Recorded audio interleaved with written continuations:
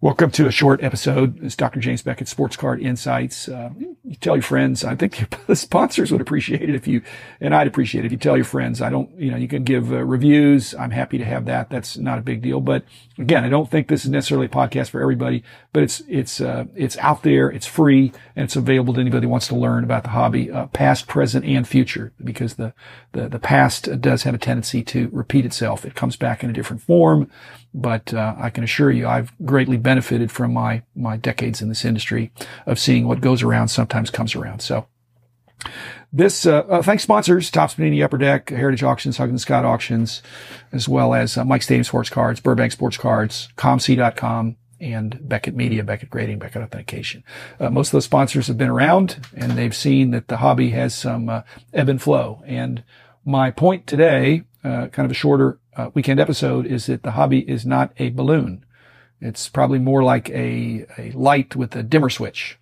And right now, otherwise, if it's a balloon, the balloon is pretty full of air.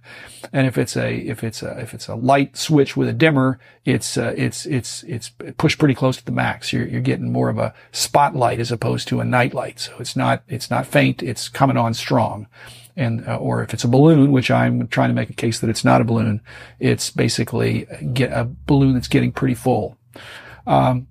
People say, is the balloon going to burst? Is the balloon going to pop? And, my answer is, I don't think it's a balloon. If it were to be a balloon, then the smart thing to do would be to let some air out of the balloon when it gets close to being bursting size.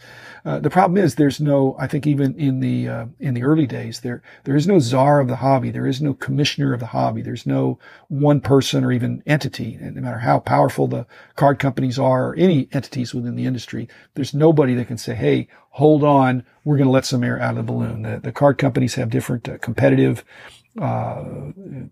processes and promotions they go through.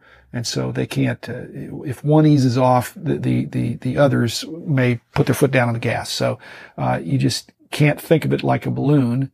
And if we do think of it as in a political sense, rather than having a czar or Congress or something, if it is a democracy, it's very loose in the sense of like a community where if the people get together, they can influence it, but it takes a bunch of people to get together to say, you know what, we're not going to pay more every month for the same card because at some point it's going to be unrealistic. And so don't be the last one to say yes, be the one to say no. And you might forego some profits, but nothing goes up forever. And so if the light gets too hot or the balloon gets too big, letting a little air out of it or turning down the temperature or the intensity of the light is better. And so how you do that? I think you got to just say no. I mean, if you apply the analogy to sports tickets, I've had Mavs tickets and they've raised the prices for my Mavs season tickets, Mavericks, when they've had a really, really good season. Obviously they had a low spot for a while there because I've had the season tickets for 30 years. So, there were years where they just held the same price.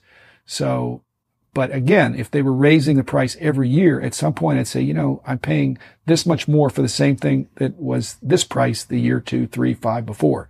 And card collecting, being sports related, can be that same way. At some point, people can say, so if you want to be part of a hobby that doesn't have a balloon sensation of bursting, then using some self-control and restraint to say, here's what I'm willing to pay. And if something gets above that, I'm going to move to something else on my want list. Again, it's the same antidote or a way to fight shill bidding. Shill bidding is only possible when there are max bidders out there that will have top all bids type situations. So if you just say, I'm not going to go to a level that is above what I think. I'm not going to be the last one. I'm going to offer to pay a reasonable price. And if that doesn't happen, I'm going to move over. There's plenty of other things, other fish to fry.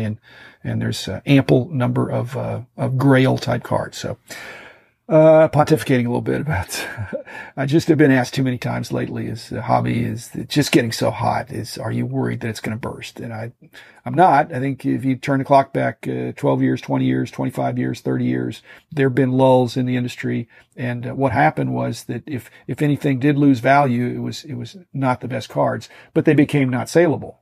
Okay. And if you had to sell them, you would get a lower price, but people just didn't put out their very best stuff. And again, liquidity became a problem more so than lower prices. So at any rate, I hate to be the bearer of bad. I'm not the bearer of bad news. I'm just, telling you to exercise caution. So, have fun otherwise on your weekend, and I'll be back again, on Monday with another, full episode.